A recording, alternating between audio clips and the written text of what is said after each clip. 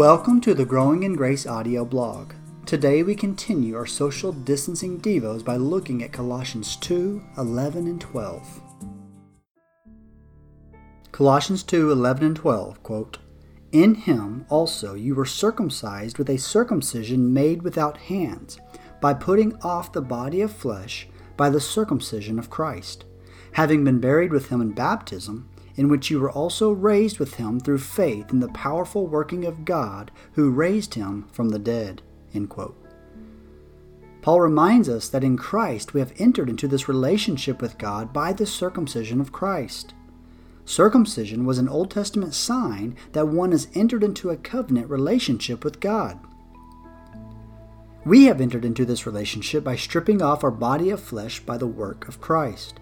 This is perhaps another area where Paul is combating the teaching of the false teachers. Quote, "Against the false teachers' advocacy of rules and ascetic practices as means of subduing the flesh, Paul asserts that Christians have already experienced the stripping off of the body of flesh in their union with Christ. No other practice or obedience to a rule is needed." End quote. This circumcision of Christ happens when we are buried with Christ in baptism. Baptism is a sign, much like circumcision of the Old Testament, which occurs in the beginning of our relationship with the Lord. It is through faith that we are raised with Christ by his powerful work. The same powerful work that raised Christ from the dead also raises us from the dead, both physically and spiritually. Faith is the critical response to God's grace. Hebrews 11:6 says, quote, "And without faith it is impossible to please him.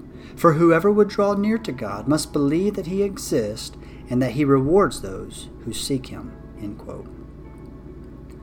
Application questions. Number 1. Does your life show the fruit of having put off the body of flesh? Do you walk after the flesh or after the Spirit? Number 2.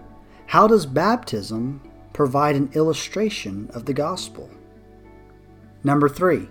What is the role of faith in salvation? Can a person conjure up faith to believe, or is it a gift from God?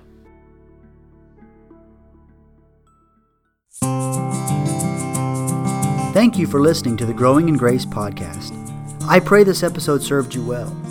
If so, consider sharing on social media or leaving a rating on iTunes so that others might be encouraged as well.